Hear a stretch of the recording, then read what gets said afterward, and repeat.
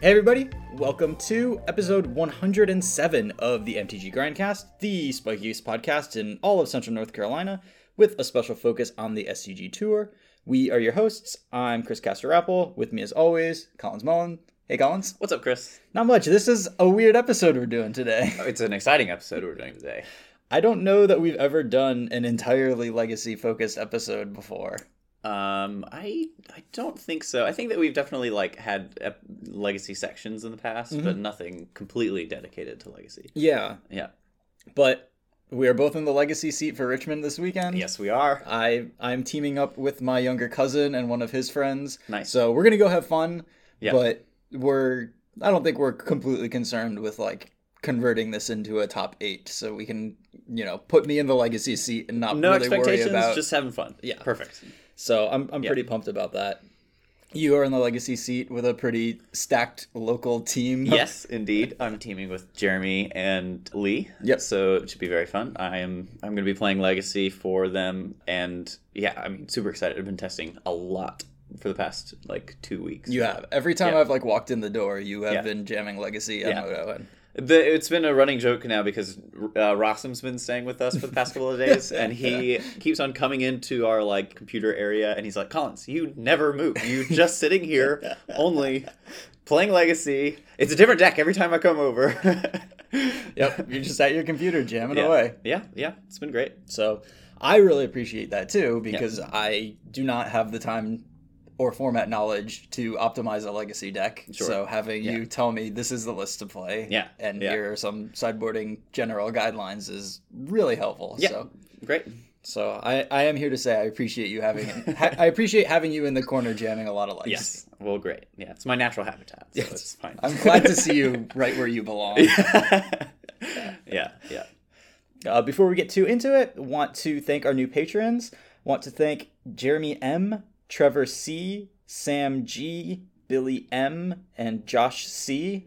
Of course, we appreciate all of our patrons equally, but really appreciate Philip Marshall, one of my oldest and closest Magic friends. Is he a patron now? Yeah, he is a patron That now. makes me happy. So yeah, I'm for sure. pretty pumped about Shout that. out to Philip. Yeah. So we love all of you, but But Philip more than everybody else. Philip's kind of the man. But seriously, no. Yeah. Thanks to everybody for supporting us. It makes our lives a lot easier when you show up and give us some support, and it really feels like we are putting something out there that people appreciate, and it makes a huge, huge difference. And we are getting stuff out as soon as we can. And so, keep your eye on your mailboxes and you'll be getting some stuff. Nice. Oh, and as well, thanks to Nick for editing up your pledge. That is really cool. Definitely not expected at all, but it makes us feel pretty warm and fuzzy inside. So it's nice. Thank you. So we're going to dedicate pretty much the entire episode to Legacy. Yep. But we wouldn't be doing anybody any favors if we completely ignore what's going on in Standard and Modern. Sure. Yeah. If you really want to know what's going on in Standard, basically every other competitive MTG podcast has focused on Standard this week. So if you want to go to Arena Decklist podcast or Pro Points or something like that, we won't be too hurt. They're all talking Standard. What I have seen is a lot of Scapeshift, a lot of Vampires, and then starting to pick up, but I am not confident that this deck is good, is that Blood Sun, Lotus Field, Nexus of Fate deck. Yeah. Obviously the concept is that you're kind of pre-boarded for Field of the Dead because you have Blood Suns in your deck, and then they also make your deck work kind of. So it's a nice little 2-for-1 sort of thing. Yeah, it's a neat deck. It seems so Vampires has been the big talk of the town. Mm-hmm. Everybody all of a sudden fell in love with Vampires, even though kind of nothing changed. And I think that was because before that, Scapeshift was the biggest deck, and Vampires was able to prey on that really well, and that made Vampires overall win percentage really high. Pressure and post-board duresses Yeah. is a good combination for a fish deck in Standard. Yeah, yeah, for sure. And it does both of those things really well. And now Vampires kind of shifted into the top, and I think that actually pushed out Scapeshift. Actually, I haven't seen a lot of that around recently, which has been weird. And then I think that the next kind of evolution of that will be that Esper Hero is going to make a little bit of a comeback. And I think we've already seen that a little bit, at least in the microverse of the MPL like split leagues. Yeah. So for the first 8, it was like 6 vampires decks or something like that. Like 6 vampires and 1 Scapeshift, and then Kunio's like Madman blue black, like 4 Legions and control deck. Yeah. And then this most recent MPL league, the deck list came out, and there were no vampires at all, and there were several Esper hero lists, and just kind of a more varied field. Yeah. That field was funny because everybody came to be super, super prepared for vampires. Just none. And nobody played it. Yeah. Everybody was prepared to beat it, and nobody played it. So it must have been a pretty interesting tournament. Yeah, and you know, you can't take too much from this because these are the benefit from calling your 8-person metagame correctly in a tournament that size is extraordinary. And so that's what they're aiming for, rather than just like, this is the best deck in standard positioning wise, is like they're looking at what the other 7 people have been playing consistently and are likely to show up with, and what, you know, that sort of thing. So while this information is kind of interesting and useful from an idea of like what beats vampires, well, these decks that people showed up with, it's also like they're playing a different format than we are, kind of. Yeah, for sure. From what I'm hearing in Modern is, you know, it's kind of the same old.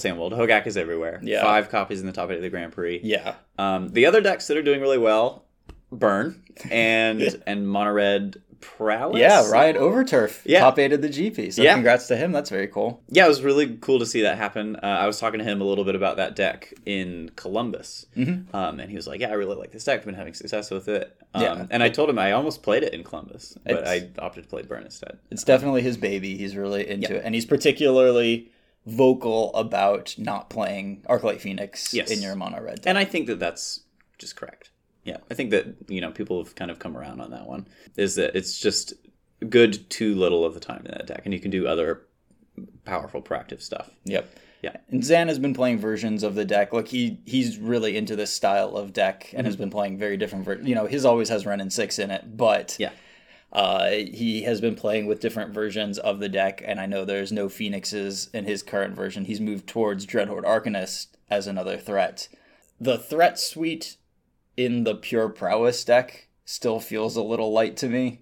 Yeah, you know, it is a little bit. 8 or 9 one-mana They play guys. the one hybrid card. I don't remember what it's called. Blister Coil weird. Yeah. And Bedlam Reveler is like a little bit inconsistent and just like can easily clunk up your hand. And then if your opponents understand what you're doing, between Faithless Looting, Lava Dart, and 4 Bedlam Revelers, like, it's probably right for like Jund to bring in their Leylines of the Void against you. Yeah. Because if you can't cast Bedlam Reveler, you might just not beat them. Yeah, it's really all in on that card for sure. So, because then you only have 8 creatures that can attack in your entire deck, and like Jund can beat that. So very easily, for sure. And you just don't have the density of burn spells that you need to close out a game otherwise. So yeah, it seems like those are kind of like the red decks and Hogak are like the 2 options right now in Modern, which is a little strange, but weird for Modern. Yeah. Yeah. So that's where Modern's at, but kind of not focusing on it and kind of giving up on it until that Hogak ban comes in 2 weeks. Yeah. Which I think we can safely assume is going to happen. So, but yeah, that's a brief summary of Standard and Modern. Yeah, they're both formats that I've kind of lost a little bit of interest in. So great, we get to focus on Legacy. Yeah, for sure. Do you want to? Where to begin? Could we start with sort of an overview of the format? Yeah. So, you know, I have my understanding of Modern, which is like the main pillars of the format are we've got big mana decks, graveyard decks, Mox Opal decks, like disruptive, aggressive creature decks, and then, you know, reactive decks that I'm never gonna play. Sure. And those are kind of like my main categories of decks in Modern. I was trying to like categorize the Legacy decks, and I don't know, I don't have quite as good of a handle on it, and I think that's kind of because the packages in Legacy are a little more malleable. You can shift around the slots in your decks and stuff. Yeah. But, you know, my understanding of like the main decks that are seeing heavy play right now are, you've got depths decks of a couple different varieties. Okay, and that fits in the lands category of Sure. decks. Okay. Yeah. And just in general, you have decks that abuse their lands, not as much to get like a lot of mana now, but more Just to do for some broken lands yeah, thing. they either value stuff or broken 2020s or whatever. Yeah. There's a lot of Storm I feel like I've been playing as a lot of Storm decks Yes. recently. And there's an kind of like an extra Storm deck right now. Normally, Storm decks there's two different Storm decks that you want to consider. There's Ad Nauseam Tendrils, which people refer to as Ant. And then there's the Epic Storm, which is Tess, which is like a much lower to the ground. It plays both Infernal Tutor and Burning Wish. And that deck's a little more explosive, but not as consistent. It doesn't play as many cantrips, and it's just trying to do something really powerful in the first like 1 or 2 turns of the game. Yeah, and not leaning as much on this sort of like Thoughtseize you as I sculpt my hand sort of game. Really trying to go for it, and like it plays Mox Opal basically as Lotus Petal. Yeah. But now there's also Eon Storm, which is Echo of Eons. Which is the new flashback time twister. Yeah. And people playing that with Narset, and it works really well with Lion's Eye Diamond because you can just, cast it off of Lion's Eye Diamond and you don't care about the cards in your hand because you're about to rip 7 again. Yeah, it's just Black Lotus basically. It really is, for sure. So that's kind of, and it has a Storm kill, so I guess it kind of technically fits in the Storm category. It's like a little slower and like more control-y, plays an Narset. Right. Its combo rather than storming off is generally doing the Narset thing, and then it has enough cards to storm off and kill you. Right, yeah. But that does make it like more resilient. You can Thoughtseize the hell out of them, and then they draw a Narset or something. And right, yeah. And, sometimes your Thoughtseizes don't even do anything, because if they have an LED in play, and eventually they draw into the Eons, what is that card called? Is it something Echo of Eternity, Eons? Echo, Eons, something in there. Yeah. Flashback Time Twister. Yeah. So that was actually one of the difficulties that I've been having. I've been playing a lot of Thoughtseize and Cabal Therapy decks. Yeah. And that deck is surprisingly resilient to that. So Yeah, I mean, it has a Flashback Time Twister, so right. Yeah. that'll do it. Surprise! Draw 7. So then there are, we've got land-based decks, and in particular, like depths-focused ones are there a lot. We've got a lot of Storm decks. Yep. Blue decks in general, and there's like a huge range of just like brainstorm focused decks. And so certainly decks that play Delver of Secrets are different from the decks that don't play Delver of Secrets. Delver of Secrets decks are significantly more aggressive, tend to have Daze as part of their disruption package, and are trying to put you under a lot of pressure very early and use this kind of time limited disruption to keep your spells from working. And then you can go all the way up the grindy scale to like vast places with several Jace the Mind Sculptors in your deck, or deck full of Baleful Strixes, and maybe I even played against Grixis, good old fashioned Grixis with Kolaghan's Commands and Strixes and Snapcaster Mages. Yeah, huge range of mid-range blue decks. Yeah, for sure. Yeah, and so I think if you've got Delver in there, it probably counts as an aggro/fish deck, and if you don't have Delver, then it is its own category, but then that category stretches out really large. Yeah, all of those decks honestly are capable of running Wasteland and Wrenn and 6, and that's like a huge defining part of the format right now. Yeah.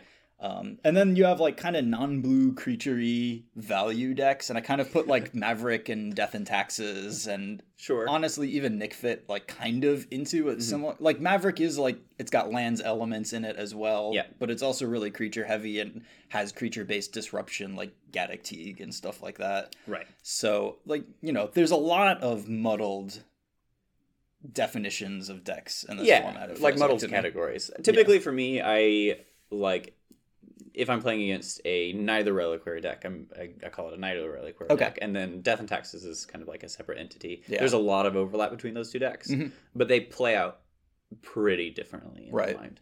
So the Knight of the Reliquary decks are definitely a big part of the field, and I think that they might actually be really well positioned right now with everybody trying to do things with depths. Depths seems to be a super popular choice right now. Yeah, and if you construct your deck so you're not, a lot of those Knight of the Reliquary decks have a depths package in it, but it's kind of minimized because you have so much land tutoring. You don't have to run like 4 dark depths in your deck, right? And then you can run like a lot of wastelands and a lot of ways to get those wastelands, and then for the pseudo mirror you're very set up.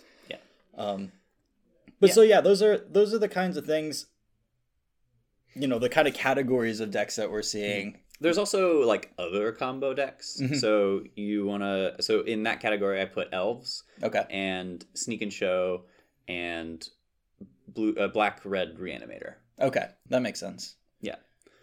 Those are like the the really fast combo decks that each are very different, Right? but they're just kind of fundamentally trying to do a very proactive plan by turn 3 or 4. Yeah. At the very latest. So. Yeah. And then we probably should just talk about sort of like the biggest sea change to Modern recently, or to Legacy recently, which has influenced a lot of how these decks play out, which is a couple of new cards from Modern Horizons, which are just like meteors impacting the Legacy metagame. Yeah, Wrenn and 6. Yep, Wrenn and 6 is definitely having a huge impact. People are playing it in all sorts of stuff, mainly just blue mid-range piles, and people are kind of sliding it into like the more aggressive end of the spectrum and trying to play just like Temur Delver. With Wrenn and 6 as like a wasteland package. Yeah. But then, people are like, wow, Wrenn and 6 is just a broken grindy card. Let's just play a broken grindy deck. And then, they're playing, like 4-color piles that play Wrenn and 6. I've seen both black and white Temur variants. The white version feels a little more like Miracles with Wrenn and 6. Interesting. Which is kind of weird because it's kind of Miracles splashing a red-green. Honestly, it just is that. Yeah. And I think Wrenn and 6 is just powerful enough to justify it. And the crazy thing is, once you put the Wrenn and 6 in your deck, you want to put a bunch of Wastelands in there too. So these mana bases are really kind of stretched to their limits. I think they play like an extra 2 lands that are just like Wastelands. Sure. That's how you got to do it, certainly. Right. But they're also playing like an extra 2, whatever the blue cycle land is. And so all of a sudden their mana base is, it's wild. Yeah. It's wild. Yeah. So. Well, and this definitely explains how many back to basics I've seen in opponents' hands as I've Cabal beat them. Back to basics is as good as it's been in a long time for sure. Because all these piles are mostly off basics. Because they're like, it's fine. If people are going to try to wasteland me, I'll try to play a Wrenn and 6. Get back a fetch land every turn. Right. Yeah. So then you end up in this weird Wrenn and 6 fight or something where like one player realizes they have to start shooting down their opponent's Wrenn and 6 because they're not going to win the land every turn. The Wrenn and 6 mirrors are wild, in just any format. Yeah, but, it's pretty crazy. Yeah. So Wrenn and 6 is doing a lot to the format by being a powerful value engine that starts at the beginning of the game, honestly. And so you also see these non-blue decks that are running like Mox Diamond to just get out that Wrenn and 6 as early as possible. I've seen it out of Jund, and it's in a lot of the Maverick lists. So I haven't seen much lands lately. It may just be that most of these Wrenn and 6 decks are like doing the powerful bits of lands anyways, so there's not really a huge point to run it to devoting yourself to that concept. Yeah, I've seen a little bit of lands. I think I've played against it maybe like 2 or 3 times over the past 2 weeks, which is very small considering. People love playing lands. Yeah, for sure. Lands used to be a huge pillar, but I think that for the most part, people realized that lands was doing a lot of cute things, but fundamentally was just trying to dark depth people. So people realize, you should play like, slow depths. And that's, that deck I think has become the evolution of lands where, people used to mess around with things like, Tabernacles and, Maze of Myths. It was like you were trying to hard lock your opponent out with all your lands. But the best draws of that deck were just 2020. Turn 2 depths them and kill them. So, we have a deck that does that really consistently and is like the slow depths version with like Sylvan Scryings and stuff. Yeah. Cool. That makes a lot of sense. Yeah. And then while we're talking about depths, we should talk about, so right now there's kind of a big debate going on between what version of depths is better, because there's slow depths, which is, just your normal stuff. And then there's Hogak depths. So slow depths plays cards, it plays like Sylvan Scryings, and just like, other ways of tutoring your stuff. But in Hogak depths, it does something similar, except for it plays Satyr Wayfinder and Hogak. He's everywhere. Yeah, Hogak is everywhere. So there's this like weird combination of like a Hogak shell. It's got Stitcher Supplier and Satyr Wayfinder, and then Satyr Wayfinder kind of doubles as like a card that can find your Dark Depths combo. So playing that deck is really weird because your entire plan is just completely predicated on your mulligan. And it's just like what you end up with. It's like, oh, are we Hogacking people or are we Depthsing people? It really, that overlap is like Satyr Wayfinder, and also that like, crop rotation helps with either of the plans, sort of. But yeah, it really does. You do fundamentally different plans depending on what cards you have. It's kind of amazing. But somehow, like, it lines up and it gets there. You just, as long as you mulligan kind of knowing how the deck works, it... And the hand sculpting does so much. Because if you have, like, one card that's, like, off plan or whatever, and you've mulliganed, you just out of here. Yep, I'm not on depths. I'm on pure Hogak. Like, get this depths out of my hand. And another problem that these lands strategies have a lot is that they play a bunch of, like, bullet lands that you want to crop rotate for, like Bojuka Bog, Sejiri Step, a bunch of other stuff. Yeah. And mulliganing with those makes it really good because you can put them back into your library, which feels really nice. Especially with Sejiri Step. Yeah, you really want that card in your library. Right. Drawing a Sejiri Step feels really bad. I've definitely had a point where I just needed to... I was waiting to make my 2020 before I knew that I could get through my opponent's path or swords to plowshares. And my hand... And I had the combo on the field. I had Dark Depths and Thespian Stage on the field, and I had 4 crop rotations in my hand and the Sejiri Step. So I was like, okay, we just gotta chill. Yeah. Drawing Step is fine if you only need it to get through Baleful Strixes. Right. But when you need it to protect from Swords to Plowshares, it is less good. Yeah. Yeah, that's kind of frustrating, but it's just part of it. And then you have no way of like getting that back in your deck. Like it's just there and you're done. Right. I'm just gonna have to do this the hard way by getting it swords and then crop rotating and then making another one. But I have to draw a bunch of more lands before I can do that. It's the whole thing. Yeah. That's a spot where Wrenn and 6 would be pretty sweet. Get your combo back into play. True. Yeah. Dark Depths with Wrenn and 6. It was just lands. Yeah, that ends up just being lands at that point, lands. kind of. Yeah. But, it's just one more color, whatever. Yeah. But yeah, because now I'm like, let's put Mox Diamond in there. And okay. And then maybe some more bullet cards like Tabernacle and other stuff. I mean, one card that has been particularly impressive is Elvish Reclaimer. Yes. Yeah. We should definitely talk about that card. Elvish Reclaimer is the reason why Depths is so popular right now, in my opinion. And the reason why Hogak Depths works at all, honestly. Yeah, because you just have like another creature that you're happy to play anyways. Crop rotations as well. Right. Yeah, crop rotation on a stick is very powerful. So if you don't know what Elvish Reclaimer is because you haven't been playing Legacy, because it's not playable in Limited, it's not playable in Standard, it's not playable in Modern. Right. It's M20 rare, 1 green mana for a 1/2. It gets +2/+2 if you have 3 or more lands in your graveyard. So it's a 3/4. So it becomes a 3/4 and has 2 mana, tap, sacrifice a land you control, search your library for a land card, put it into play tapped. Yeah. So a little watered down crop rotation, but it's on an activated ability of a 1 mana creature that you can use over and over and over. Yeah. And you'd be amazed at how many times you just play it on turn 1 and then you make your land drops.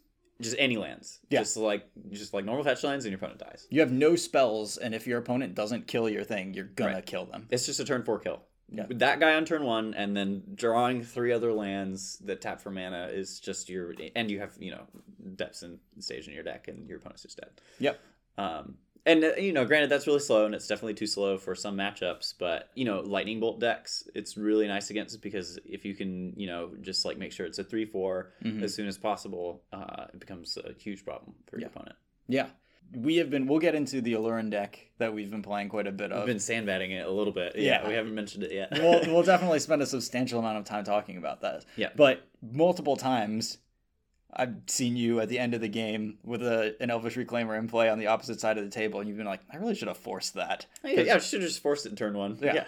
Not close. It is particularly good against the Aluren deck because it's a grindy, creature-y deck, and on its own, Elvish Reclaimer can put a 20/20 into play and then put a Sejiri Step into play to make it unblockable. Yeah.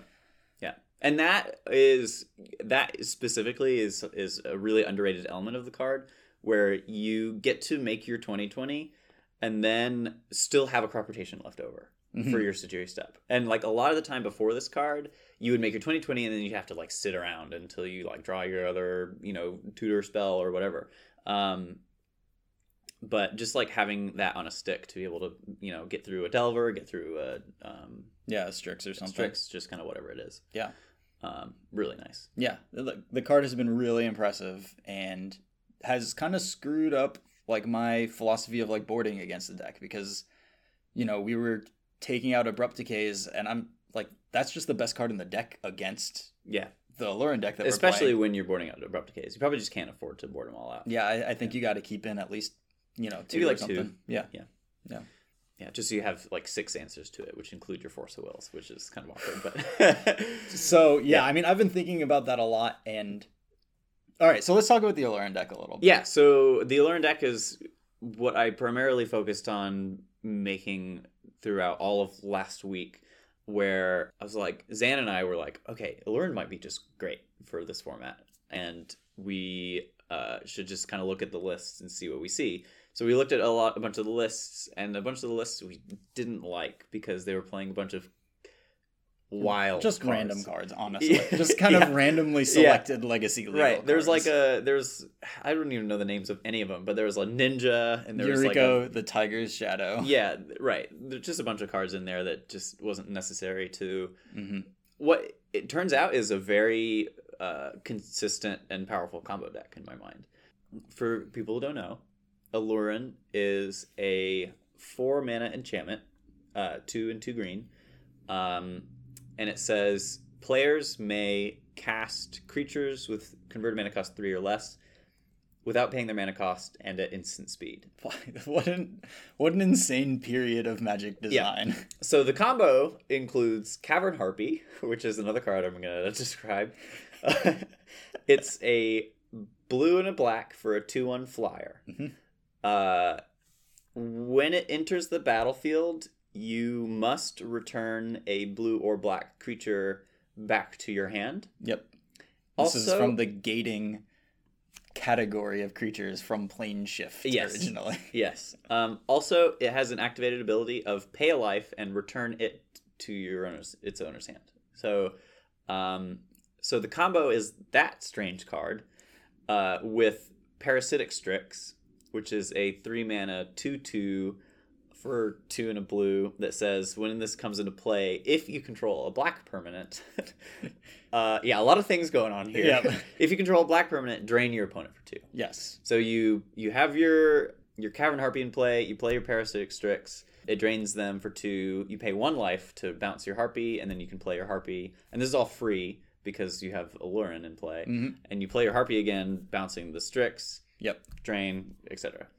And the way you find that combo, man, this deck is so complicated. I know. It's beautiful. It's so good. The way you find that combo is by playing like valued creatures. And what used to be the case is that you played... There are a bunch of like wild cards that people played with Aluren. There's like this 1/5 that digs 5 cards deep and something. Oh yeah, like one of it was like a Kamigawa thing or something. Or maybe like that one bounced another card. There was Dreamstalker was the one. Yeah, 1 in a blue for a 1/5 that bounces a permanent to your hand. Right. Yeah. But you play Baleful Strix it's just a cantrip. So and then you also play the new Snow Baleful Strix. Icefang Quaddle, Icefang Quaddle, which is just the same card pretty much. Because another complication of the deck is the deck is very mana hungry. Yes. Because you have so many 2 mana value creatures and some 3 mana value creatures as well.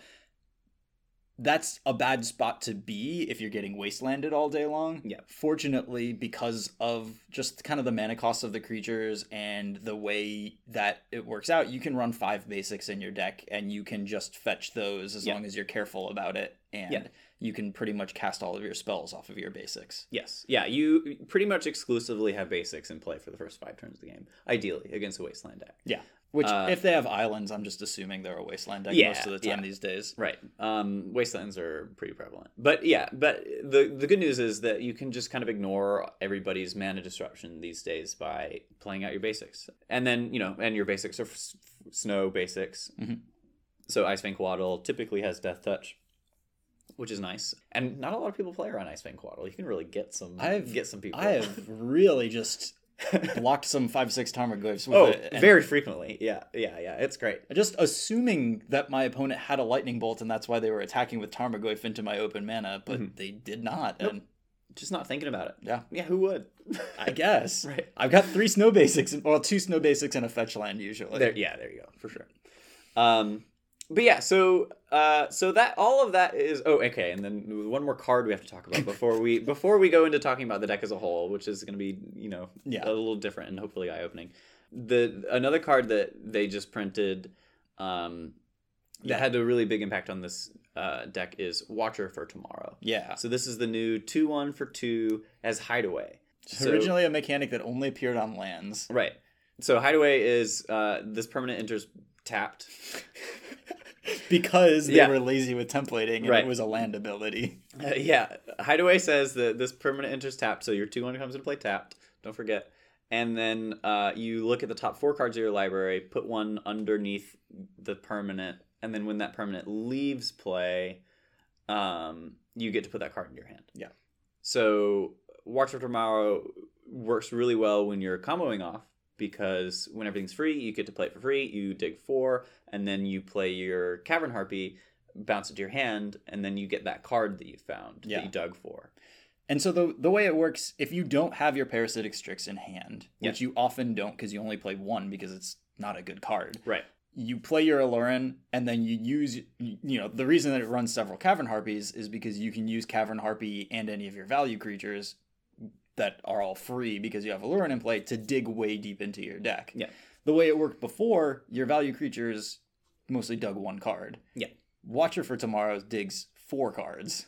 Yeah. So, I've been on 5 life and favored to find my Parasitic Strix because I have a Cavern Harpy and a Watcher for Tomorrow. It's just 16 cards. Yeah. It's great. Yeah, so that's the deck. It also plays 3 Cascade Guy. Shardless Agent. And but so we've been describing the deck a lot with the context of Aluren in play. Mm-hmm. Once Aluren gets in play, generally you win. I'll go over the couple of contexts where you don't because I've discovered a few of them. Yeah. Sometimes you don't have any gas, and that's unfortunate. Yeah. But the way that the deck plays out normally is that you're just playing this kind of grindy value creature game. Yeah. All of your creatures are really good at buying time. You've got a bunch of Baleful Strixes and stuff that block and everything. So it's really kind of tough to die to like a non-combo before turn 4. Mm-hmm. And then against the combo decks, you have your Force of Wills. You also have Cabal Therapies. And with all of these creatures, Cabal Therapy is really nice because, you play your creature, it draws you a card, and then you get to sack it to Therapy, which is great. After playing with the deck as you've got it built, it is mind-boggling to me that there were lists without Cabal Therapy. Yeah. Oh, yeah. It's with the new Watcher for Tomorrow. Yeah. The curve of Cabal Therapy you into Watcher for Tomorrow, sack it, get the card... and now I've already seen your hand, I get to like really take something. Right. That curve is nice. It's nice. Yeah, and killing your Watcher for Tomorrow is like really important to the concept of the deck. Yeah. Like turning that straight up into an impulse, because this is a combo deck. Yeah. A lot of times it's not playing out as a combo deck, but you play your value game, use up resources, and then you get them. Yeah. And that means that a lot of the time it's really important that you get that card that you hid away under the Watcher for Tomorrow. There is no better way of doing it than by flashing back a Cabal Therapy. Yeah. Sometimes I just like save the therapies in my graveyard for when I need to like really get a card from my Watch for Tomorrows. Yeah. Yeah. And I mean, that like sandbagging the therapies is good too, because like the deck does not care about Force of Will until it's trying to resolve Aluren. Yeah. Right. So you don't need to therapy their Force of Will ever until it's time to go, and then you get all of them in one shot. Right. Yeah. Yeah, so the deck is really resilient and really good against any mid-range deck. You're just going to go over the top of it. And that includes a lot of different varieties of mid-range decks. Like it includes all the Death and Taxes decks. It includes the Maverick decks, any of the Delver strategies, any of like the big other Miracles has felt Wrenn and 6 decks. I don't know what your experience with Miracles has been, but it's most of their cards are kind of a joke against you. It's felt like your Miracles matchup is very good. They have like one end game where they win, and that's like you don't draw a lot of value creatures and they resolve with Jason contested, and then they can Jace away the game. But pretty much every other like way that the games play out, the matchup is just easy breezy because all of your cards draw extra cards and they're like trying to, you're beating them down for like 3 or 4 every turn. Yeah. Watch it for tomorrow. Hits for 2. Oh yeah. Oh my god, this is so much damage. You're gonna have to get rid of this, and it's gonna give me this card that's really good. Yeah. Yeah. I mean, I have discovered a couple of ways to lose. For example, to Miracles. Okay. I discovered that I could lose by playing Aloran. Okay. Resolving it through a counterspell with Veil of Summer. Yeah. So I felt really good there. Oh yeah. Play my 2 value guys I've got left. Mm-hmm. Don't hit a Cavern Harpy. Sure. Pass. They end of turn flash in Monastery Mentor. Mentor. Oh no! And then untap, predict, ponder, brainstorm, ponder. Yeah, that's a rough one. So I died to that. Yeah. It is double-sided.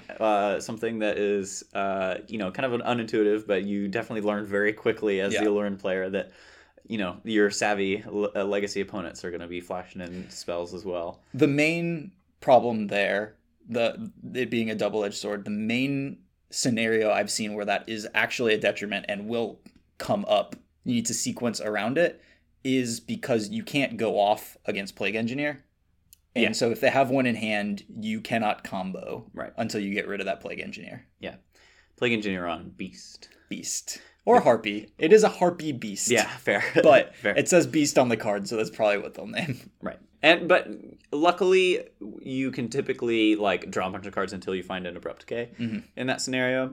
You should be able to outvalue almost any deck. Once you're casting free creatures and they're casting free creatures, you should be heavily advantaged in that spot. Yeah, for sure. But yeah, I mean, I really love this deck because I think that we've built it in a way where, we have all of our good matchups, and that's a pretty wide portion of the field. And then the bad matchups are the combo decks, mostly, but with the addition of the Cabal therapies in the main deck, and then you have access to a couple extra disruptive pieces and like force of negations and just extra discard or whatever.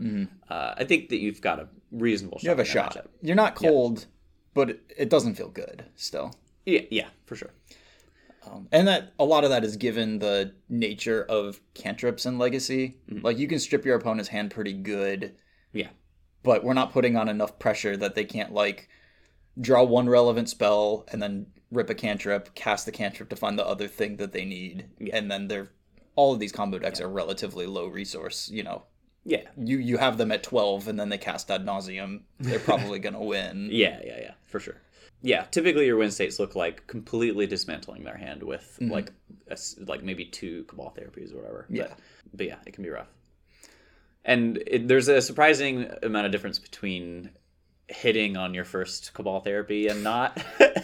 Yeah. So this is true. You gotta get good if you want to play some Cabal therapy. Oof. Yeah. I mean, I had one game where I hit double Rite of Flame and felt really good about it. Yeah. But then my Tess opponent just made 10 goblins on turn 2 anyways. Yep. Yeah. So it's a tough world out there for sure. There are powerful cards in Legacy. Yes. Yeah. And it's like, this is something that I talked about last time when I like made my first foray into Legacy, is there's just a lot of like scary stuff that can happen to you. And I mean, it's important to not like get intimidated by it, but you do need to be aware of the things that can happen to you early in the game. Whether it's like they have a Delver out, so their dazes are so good against me now, or what is the range of cards that my opponent can draw that just, allow them to make 10 goblins or whatever. And not that you can do anything about that necessarily if you've already stripped them as best you can, but maybe just to keep perspective on what could happen to you. It's pretty tough to go from like no cards to a kill in like 3 turns in any other format, but in Legacy, it just happens. I mean, the decks are just, the combo decks are incredibly low resource, right? That especially once they have a few lands in play, and then so it's definitely a thing. Yep. So that's Aloran. The other deck I've been primarily testing with has been the Depths variants. Up until like this last Sunday, I was pretty confident that the Hogak Depths version was superior. Yeah. I've come around a little bit. Interesting. I think now that just the regular, more consistent Depths deck is better. I think the reason that I thought that the Hogak Depths deck was better before was that I had like really good tuned builds of that deck, but people were still trying to figure out the best way to put in Elvish Reclaimer into the old shells. Yeah. And now I think there's a much cleaner list that makes a lot more sense to me. And I've been playing a little bit with that, and it's... What do you think was the key to that list working? Or is it just a matter of like the numbers seem closer to right now? I wouldn't really be able to tell you specifically, but the numbers just make more sense, and they're playing less stuff that doesn't make any sense.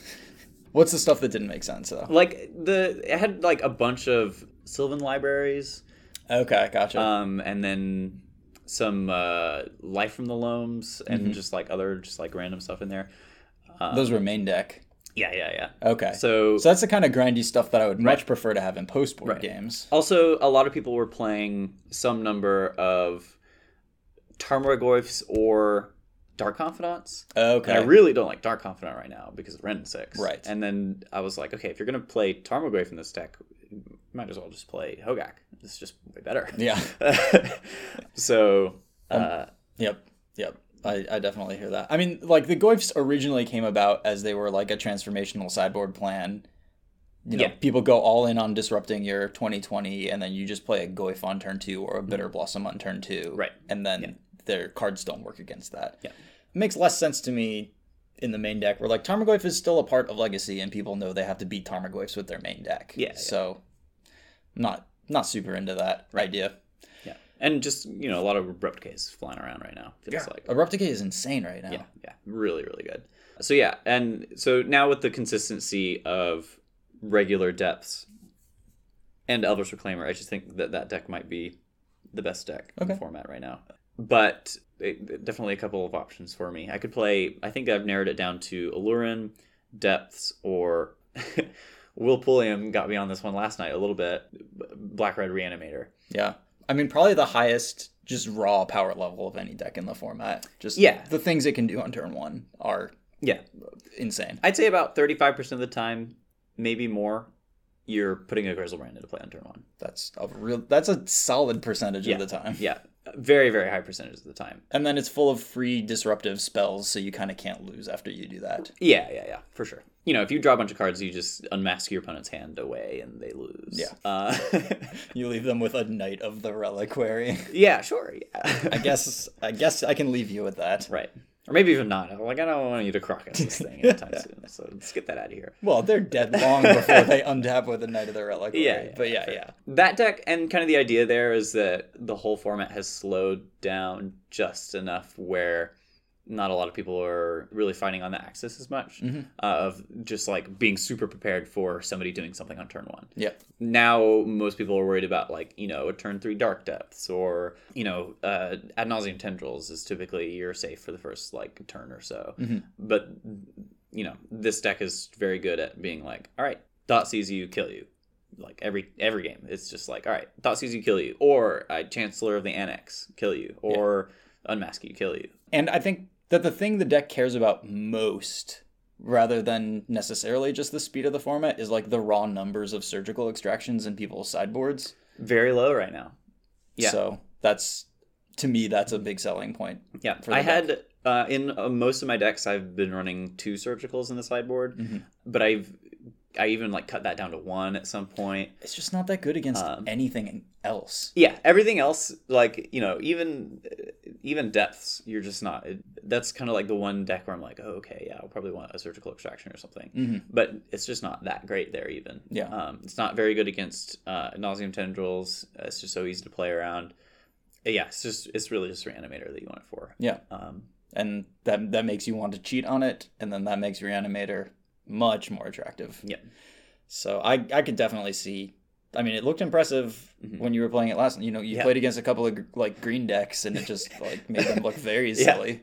Yeah. I was a little lower on the deck initially. I was like, okay, this deck is, you know, it's like, I could see why it's well positioned and it can do powerful things, But I think this deck just fundamentally isn't like that strong, just like in the metagame. I think, and I guess it's hard to quantify what I really mean because obviously it's a Obviously, deck. raw power level Yeah. very high. But it's just not a deck that I expect to be able to have a very large win percentage because you're just gonna peter out and do nothing for some matchups, or you're just gonna lose to your opponent's hate for some matchups. So Sure. it's like, you know, for those reasons, I expect the deck's win percentage not to be that much higher than like, you know, 55 or 60 or whatever. And I was worried about just losing too many times that were just completely outside of my control. But I just like easily won the first 4 matches that I played with it. Yeah. And, you know, maybe it just is consistent enough, especially in London. Well, yeah, and that's the thing is like, you know, we've talked about when we haven't had a major legacy tournament to sort of test this London Mulligan world yet. So this might be interesting. It'll be a team event, so it'll be a little disguised, and maybe we won't really understand what's going on until Syracuse. But in Modern, Tron isn't running cantrips. It isn't running hand fixing besides just like cycling stuff. Yeah. And it operates really well if it has the right cards in its opening hand. Yeah. So its win percentage goes up by a disproportionate amount compared to how other decks benefit from the London Mulligan.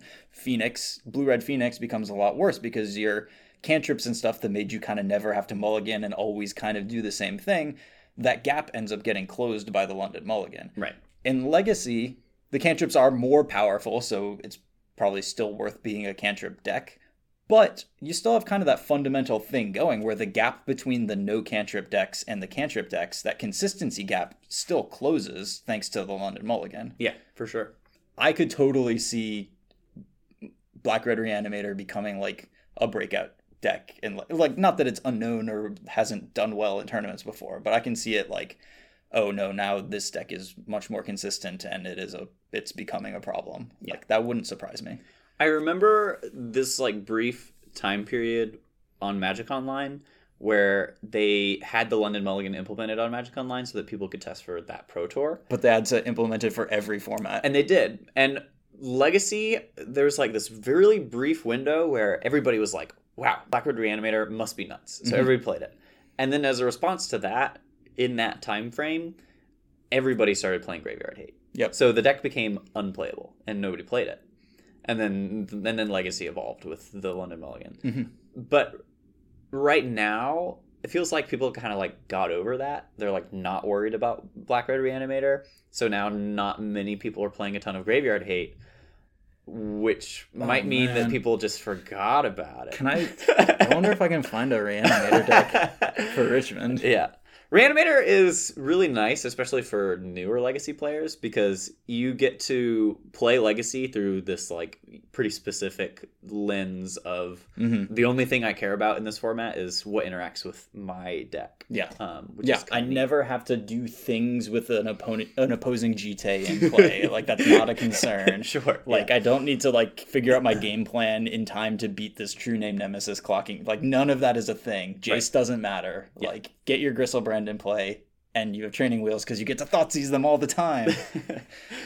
Yeah. So right, if anybody's like looking for like a deck to dip their toes into Legacy, yeah, definitely. I think Black-Red Reanimator is a good deck to do that with, just because you're gonna learn the format by playing it. You know, you'll start to see what else is out there and everything. But in terms of just like knowing what to do, you're gonna Thoughtseize your opponent. You're gonna take the card that interacts with you, and you get to ignore everything else. Yeah. So. And then you're going to draw 14 cards with Gristlebrand. Yeah. Sometimes 7 if you cast Actual Reanimate. Yeah. Yeah, yeah. I mean, Reanimator sounds pretty good to me. Yeah. I don't know. The deck is really cold to Leyline. Sure. Because all of your disruption that is supposed to get through, all of your like counter disruption is like hand disruption. Yeah. So you're trying to like Thoughtseize away their surgical extractions and stuff like that. And if there's a Leyline in play, you just... Yeah, it becomes very hard.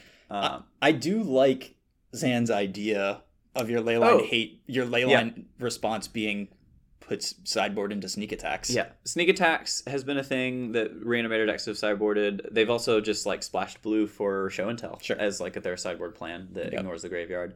I've seen a lot of that. I think that the person who's been trying to popularize the deck has EW Landon.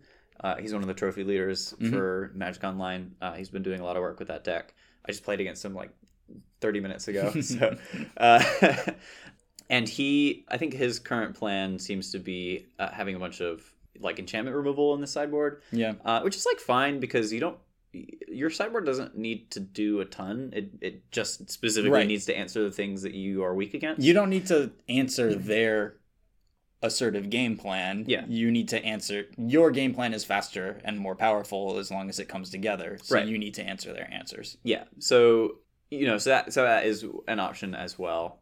Yeah. I'm not really sure. I think that's probably the next deck I'm going to put a lot of work into trying to like optimize. I think everybody else is working on depths, and I can just play what the good depths list is if that's the route I take. But I mean, I had to I put a lot of work into Aluren, and I think that the list I ended up with is great. And I think that I will put a similar amount of work into Reanimator just to see where I can take it. Yeah. And find the plans that I like. And the nice thing is, like, all of this work that we're doing carries over to Syracuse. So, True. Because Legacy moves, but stuff you learned a couple of weeks ago in Legacy usually at least has some cachet going forward. Yeah, for sure. So, like, that's one of the reasons that I am putting time and thought into Legacy for Richmond is I'm planning on trying to make it to Syracuse and would like to have an idea of what I'm doing when I get there. So, right.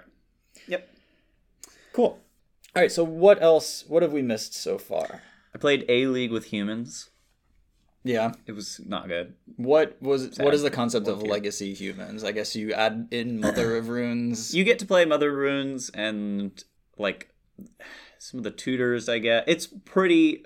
You're just really hoping that Thalia is great, I guess. You just want your disruptive elements to line up well. It's just the same deck as the Modern Humans deck, mostly. You get to play Sanctum Prelate, which is really good. Sure. Palace Jailer.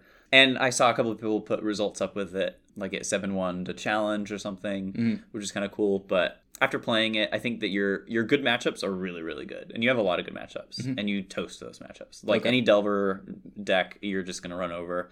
Make their spells more expensive, and you have more value than them, and they just get beat up.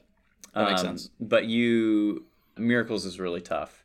And Terminus seems... Yeah. Terminus in a Brainstorm Ponder deck seems unbeatable. It's like surprisingly hard to lock out Terminus. Yeah. Or just that deck in general. They have like a lot of different things going on. Right. And then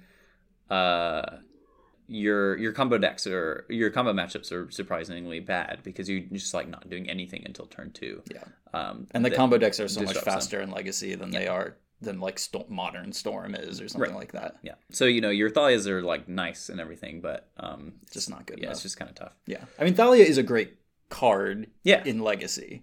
Oh, for sure, absolutely. But your other cards need to be faster disruption, like Thought Seizes or something like that. Yeah. That allow you to not get sneak attacked or whatever is going on. Right. Yeah. So I, just like too many matchups and too many cards. I found myself losing to a lot of like single cards with that deck. Like somebody played a Back to Basics, and I was just like, oh, all my lands are Ancient Ziggurats and Cavern of Souls and stuff. I was like, okay. If only I were playing Death and Taxes and had 4 planes in play. right. Yeah, that would be nice. Yeah.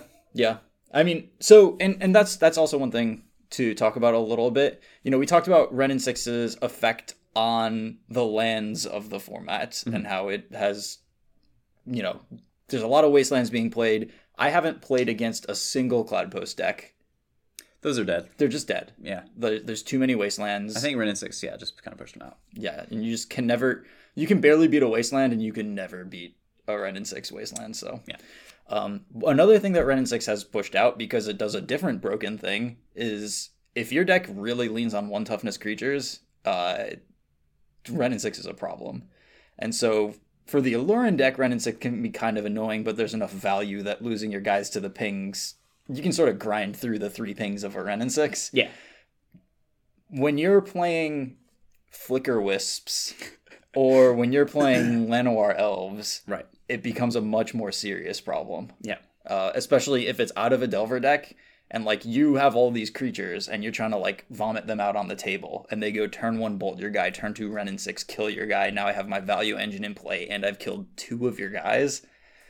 I think it's really pushing those like one but creature decks out of the format as well. Yeah, I think the Elves actually does pretty fine against Wrenn and 6 decks. Okay. But kind of only because they're so extraordinarily explosive that like one removal spell is like fine to fight through. Mm-hmm. If you're like bolting something on turn 1 and then you have a Wrenn and 6 and then it's like another, just sure, that's hard. But typically Elves can be super explosive, and Wrenn and 6 decks are just fundamentally pretty clunky. Wrenn and 6 on the play is still pretty bonkers there, though. Yeah, no, for sure. But yeah, I definitely on the draw, if you don't have the bolt and they go turn 1 Llanowar Elves pass and you go ponder, then you could be in a lot of trouble. Right. But yeah, I mean, it's having a large impact on the format. Yeah. Absolutely. Yeah. I mean, both halves of that card are extremely powerful and put pressures on the format that you have to respond to. And I think, playing a deck like Reanimator that fundamentally doesn't care about getting wastelanded most of the time. Yep. Sometimes you get wasteland locked out of the game if your hand was clunky and, etc. But your primary plan doesn't care about wasteland at all, and certainly doesn't care about recurring wastelands, and doesn't care about pings. Choosing a deck in those categories, or, like Aluren, we're going to fetch 5 basics out, and then I'm going to cast this Aluren with Daze mana up. Right. And not be wastelanded. Yeah. Attacking the format in a way that Wrenn and 6 is not bonkers against you, I think, is a really important part of this Legacy format. I agree. And I know that somebody was pointing out yesterday, like, there aren't, as I think Will was saying, like, there don't seem to be as many Wrenn and 6s online right now as there were, like, a week ago or so.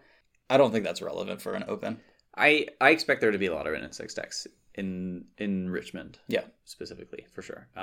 It's like the new exciting card that everybody is going to practice a lot with. Mm-hmm. Starting, like maybe if the majority of people are like starting this week to test, it's going to be like one of their starting points, and probably one of their ending points for sure. So, and if you paid $360 for a set of Wrenn and 6s, like, gotta play them. Yeah. I mean, that's like, one dual land or whatever, but still. Yeah, I mean, it is Legacy. This dumbass format. Yeah. This is the only format where card availability has like a pretty significant effect on my deck choice and stuff. Yeah. Like, I just don't want to go through the effort of trying to find, a Delver deck that's all dual lands. Mm-hmm. I just don't. Yeah. Like, I don't know that I could. And even if I could, it would take a lot of scrounging around and asking, and it's a lot of work. It's just a lot of work, and I am not really into that, and I don't own these duels, and I'm not planning on it, and it's, I mean, like, that's a very real part of the format, and a very real reason why we don't get to play very much Legacy. And I've really been enjoying playing Legacy. It's really fun. I will say that for people who aren't, like, only playing Magic to like go to paper tournaments and stuff like that, Legacy accessibility and Vintage accessibility is through the roof right now for online play. Yeah. If you have a rental service, you pretty much have access to everything, and it's been great to just be able to play whatever. Yeah. Dual lands mostly cost a ticket. Yeah. Right. Wrenn and 6 is by far the most expensive card in the format. Yeah. Yeah, for sure. Because I think forces are only like 30 or something like that. They've done a lot to, like, all of the Legacy cards that we know as like super expensive for paper are dirt cheap on Magic Online. Yeah. So a lot of Legacy decks are like 300 tickets for something. And looking at like on MTG Goldfish or whatever, looking at like the price differential because it lists paper next to it. It's ridiculous. It's like most of the decks are like $5,000. Yeah. $300 well under 10% of the cost. Yeah. I mean, it is wonderful, and I've really been enjoying playing Legacy, and a lot of my matches have been like really back and forth and really fun, and I've lost because of mistakes that I've made. And if I had played, this isn't me playing perfectly as in, if I had known what was in my opponent's hand. It's just if I had played more optimally given what my opponent could have or was representing, I would have won that match. Like, it's been my fault that I've lost a lot of the time. No, absolutely. And that's been my experience as well, is that you lose pretty much every time I lose a match or just a game even. I'm like, okay, if I had done this at this point in the game, I probably would have won. Yeah. And that doesn't always happen, but it's kind of a cozy feeling when it does, because you get to like learn from it, Mhm. and B, like, wow, this, I like had a shot Yeah. at that game, even though things were like going so far against me or whatever, it's kind of cool. Yeah. Down to like your first decision you make every match is what land to play and what land to fetch. And that can be make or break. Yeah. You can't afford to get those wrong. I've gotten basics to try to play around Wasteland and stuff, Mhm. and then at one point been like, well, I can't double spell this turn because one of these lands is a forest. I kind of screwed that up. Right. And then I've also aired the other way and gone for duels, and then my opponent, who I was not expecting to have back to basics, just locks me out with back to basics. Oh no. Or I haven't gotten locked out by back to basics, but I have had to like pass with abrupt decay mana up. Sure. Because yeah. I was like, oh crap. I'm gonna that get card's beat gonna be here if I annoying. don't. Yeah, and learning to play around Wasteland is it's more difficult than you would expect, because the default scenario is you just want to fetch all basics and not have to worry about it. Mhm. But sometimes you draw a certain number of dual lands, so you're gonna be forced into playing those lands anyways. And in a lot of those scenarios, you actually Go all in. don't want to fetch basics, Right. because that'll be bad. Because if all of a sudden your only green source is this dual and they waste that one, Mhm. then you don't have any green, and you would have been better off like getting wasted a little earlier in the game, but still having access to all colors of mana.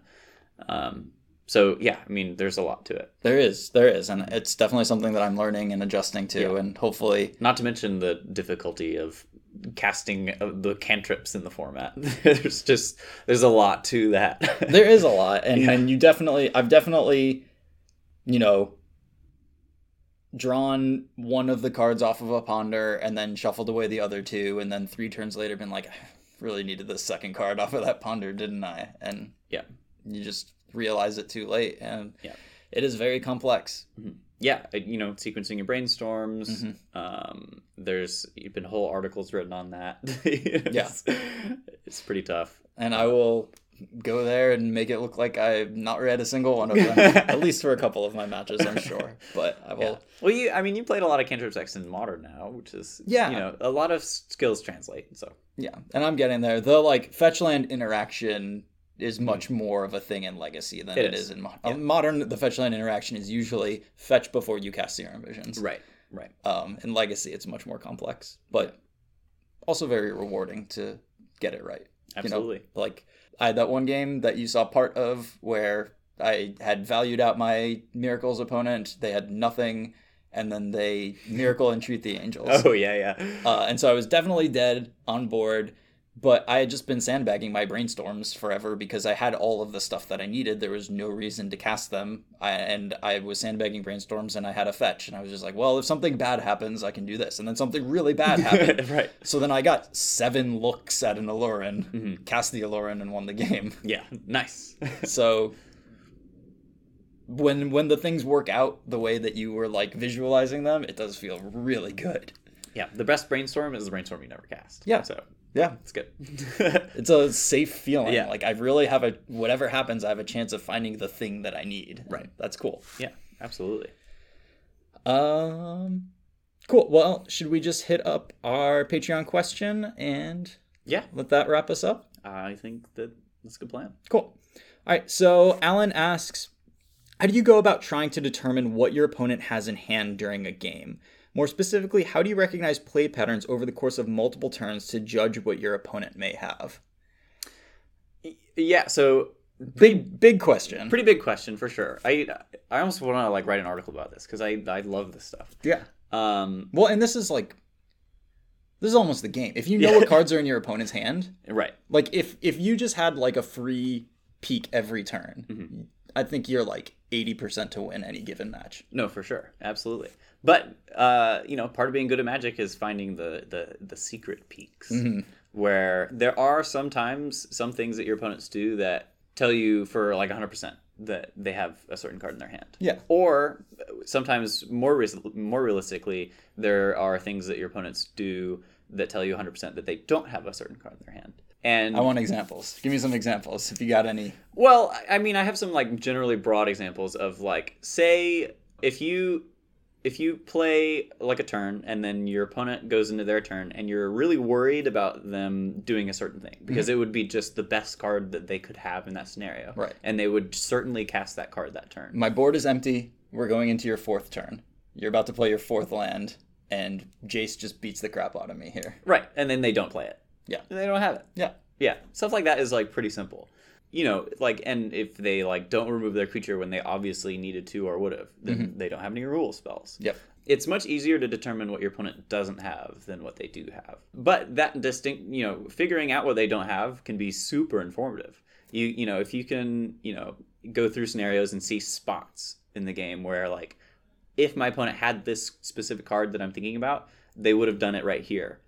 And if you can find those spots and then your opponent doesn't cast that card when they had the opportunity to, you can kind of like check that off mentally and say like, okay, I don't really have to worry about that for at least a couple of, draw steps. And if they rip it on you after you've made that assumption of like, all right, they don't have any removal spells, I'm going to go in on this plan, and then they rip a removal spell, sure, that feels bad, but right, you shouldn't play around the top of your opponent's deck. Yeah, most of the time. I mean that's just going back to the like risk reward part of Magic. Could I afford to play around this removal spell? How much did it cost me? What were the odds that they did have it? I'm confident that they don't have it. They've had 2 draw steps. Is it important for me to play around it at this point? Yeah. If it doesn't cost you anything, then you can, even though you were confident that they didn't have it before. Yeah. But the odds aren't that high that they have it. So if it gives you anything, playing around it is good. Or not playing around it is good. Yeah. In order to determine if your opponent has like a specific card in their hand, a lot of the time what you're looking to identify are like slightly awkward play patterns that aren't that usual, that seem to be playing into a specific plan of like, all right, if my opponent is doing this thing that kind of like is making me scratch my head a little bit and feels a little weird, but it would make sense if they are doing that because they're going to do this other thing, you can probably put them on that card. I don't know if I'm going to be able to come up with like a specific example for that, but that just comes down to the pattern recognition of like, oh, this pattern looks familiar and it typically ends in my opponent doing this. Then you can be like, okay, I can assume that they have that in their hand and I need to play accordingly.